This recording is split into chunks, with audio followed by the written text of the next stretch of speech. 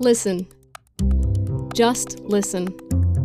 I'm Shannon Sullivan, and this is the Second Story podcast. Second Story is Serendipity Theater Collective's hybrid performance series of stories, wine, and music. A collaboration among writers, actors, musicians, and others to create good stories and good times. The stories are written by the performers themselves, sometimes funny, sometimes poignant, always thought-provoking. And now, Second Story storyteller, J.C. Avalotis.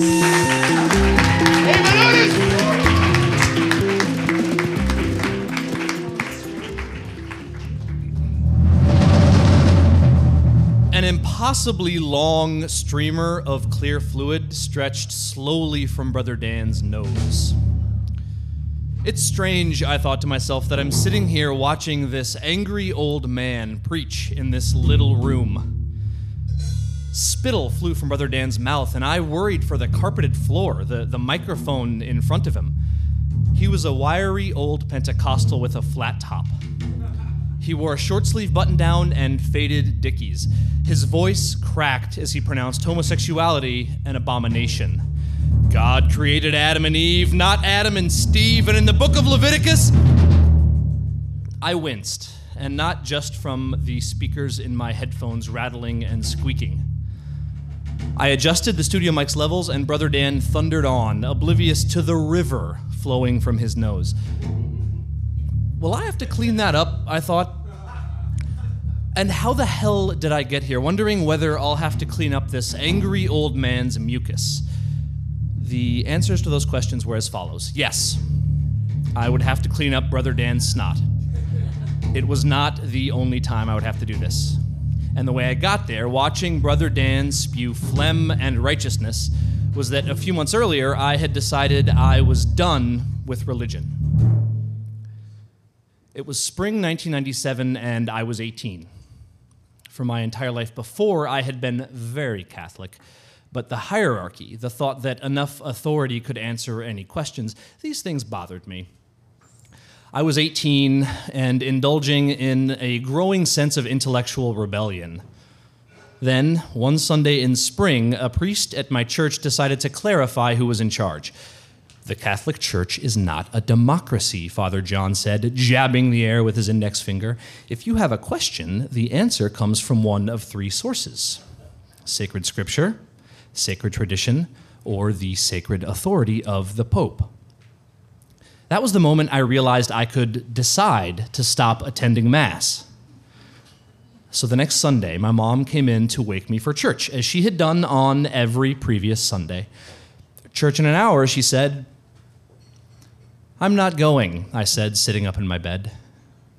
What, are you sick? No, I'm just not going. I should have paid attention to my mom's face tightening, her hands clenching and unclenching in her lap. My mom should have said, I think a lot of it is bullshit too, but we go together and that's what matters.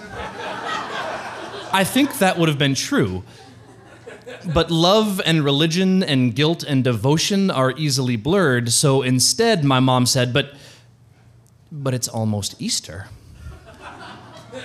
And because I didn't really understand what we were talking about, and because I thought, and still sort of believe, that if something's funny enough, it's okay to say out loud, I said, yeah, I know. I've thought a lot about it, and I am giving up Catholicism for Lent. We were quiet for a while. Then my mom stood and left my room, pulling the door quietly shut behind her. So I was available later that spring when a teacher recommended me to some friends of his. They were looking for someone to cover nights and weekends for the summer at their AM radio station, WGFS AM 1340 in Covington, Georgia. Covington was about 20 minutes from the Atlanta suburb where I lived. It wasn't exactly rural, but it wasn't far off.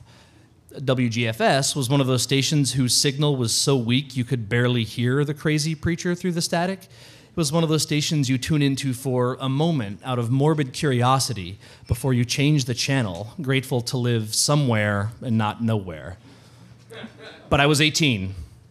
I was harboring unreasonable fantasies about life as a writer/director/ public intellectual. WGFS, an odd dead end in the strange world of Southern AM radio, seemed like a great idea. A tall, round kid, barely older than me, met me at the door when I showed up for my interview. His name was Brian, and it turned out he had graduated from my high school a few years ahead of me. Brian gave me the tour, which didn't take long. There was a small, dirty office and 2 booths. "So this is where it all happens," Brian said. "We mainly do rebroadcasts. During the baseball season, we air Braves games, and I have a call-in sports show on Fridays." "How many people listen?" I asked. Brian paused. Well, right now there's you and me, so that's like 2. "The main part of your job..." Wait, so I got the job? "Well, probably. We need somebody real bad," Brian said. Brian pointed out the small studio adjacent to the booth we occupied, visible through a large sheet of soundproofed glass. It had a standing microphone and a few folding chairs. "In there is where we broadcast Sunday morning on WGFS," Brian said. Every Sunday morning, from 7 a.m. to noon, WGFS sold airtime to local church groups. Half-hour slots, live, back-to-back, for 5 hours. "You'll make sure that whoever is listening hears them," Brian said.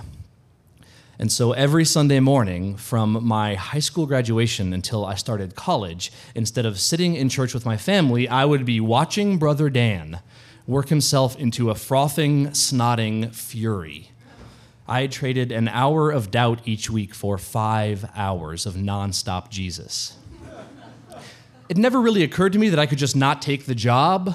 I felt really guilty about not going to church, and so I think Sunday morning on WGFS was a kind of penance.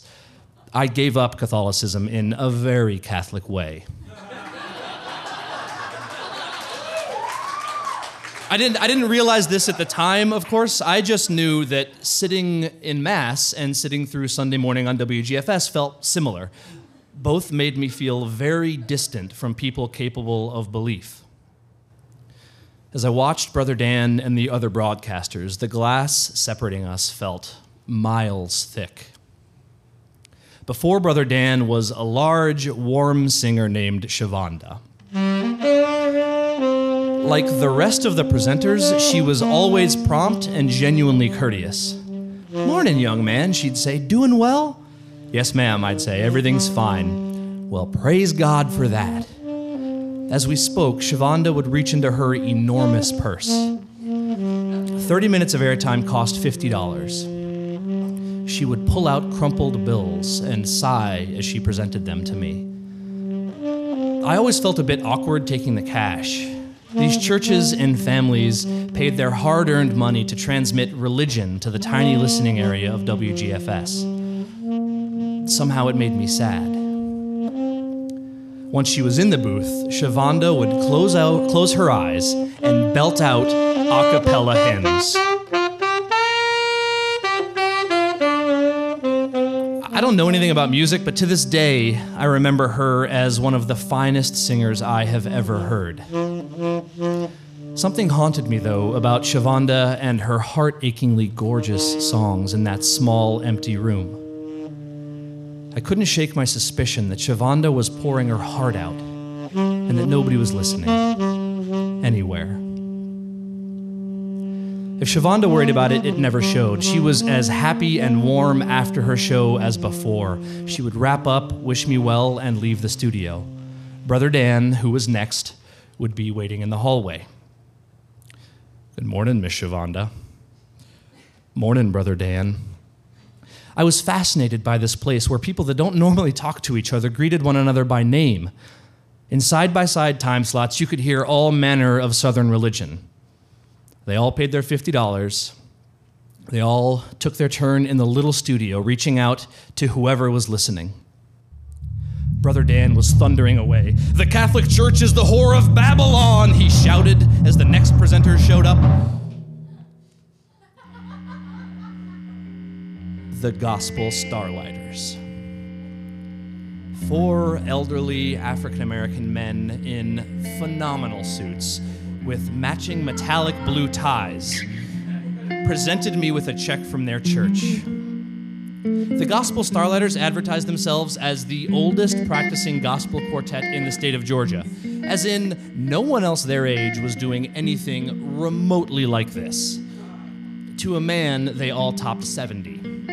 They brought a snare, an electric guitar, and an electric bass. They couldn't really hear the instruments, so they turned the amps up all the way. Then they couldn't hear their voices, so they just shouted. Audience or no audience, I had no trouble believing that there was something plainly true and good about 4 men on the precipice of their own mortality, rattling the walls with songs like Will the Circle Be Unbroken? Fornicators, Brother Dan squawked from next door. Courtesy prevented the Starlighters and I from commenting on what we heard, but I saw the looks they gave each other. Brother Dan wrapped up right on time as usual, and I killed his mic. I played my film music, some bland choral hymn. 1 minute, gentlemen, I said to the Starlighters, and I headed into the booth with some towels. Brother Dan stood in the middle of the room, blinking and out of breath. How'd I sound? Loud, Brother Dan, good and loud, I said, rubbing down the mic and the carpet as best I could. Brother Dan nodded and watched me. So you like working all these machines in there? I thought about it. Yeah, I do. Brother Dan nodded some more. Good, that's good. A young man ought to have a skill.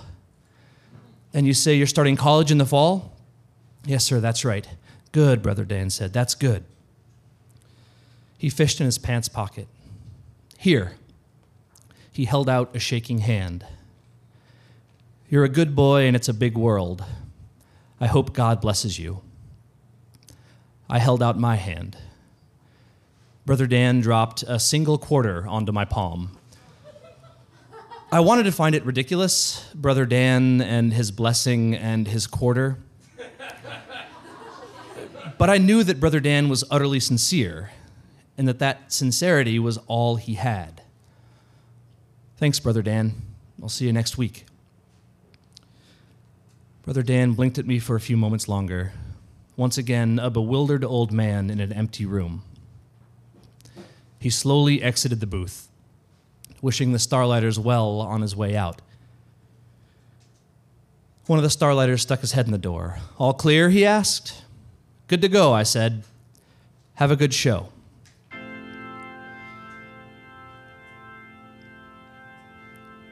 It's been almost a decade since I left Georgia, but part of me remains at WGFS. I still sit in that rundown radio station, working the switches of equipment that's rapidly becoming obsolete. To my right is a wall of soundproof glass, through which I can see into an adjacent room. In the center of that small room, there's a microphone.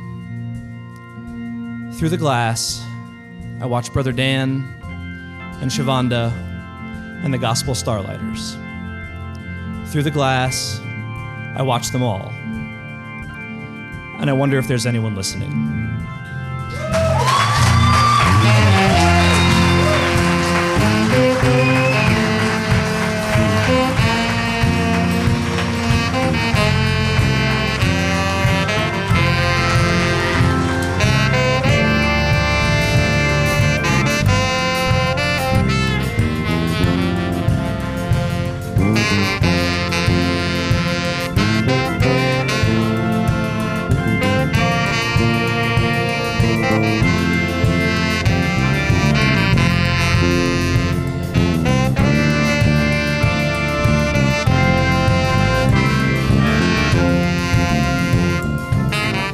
That was J.C. Avalotis. If his story gives you ideas for your own second story, we'd love to hear them.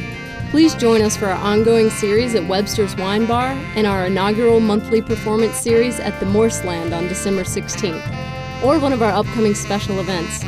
This December 31st, join us at Red Kiva to celebrate the new year, And at Maxim's on December 10th for What's New and What's Next in Chicago Publishing, hosted by the Chicago Department of Cultural Affairs. Visit our website for more details. Second Story Podcast is brought to you by Amanda Delheimer, Megan Steelstra, Shannon Sullivan, Miles Pulaski, Mikhail Fixel, and Nick Kawahara. I am Shannon Sullivan. Serendipity is funded in part by the Gaylord and Dorothy Donnelly Foundation, the Illinois Arts Council, a state agency, the Richard H. Driehaus Foundation, City Arts Grants, the Chicago Community Foundation, a part of the Chicago Community Trust, and listeners just like you. To find out more about Second Story, the performances, and our performers, or to make a donation, visit us at storiesandwine.com.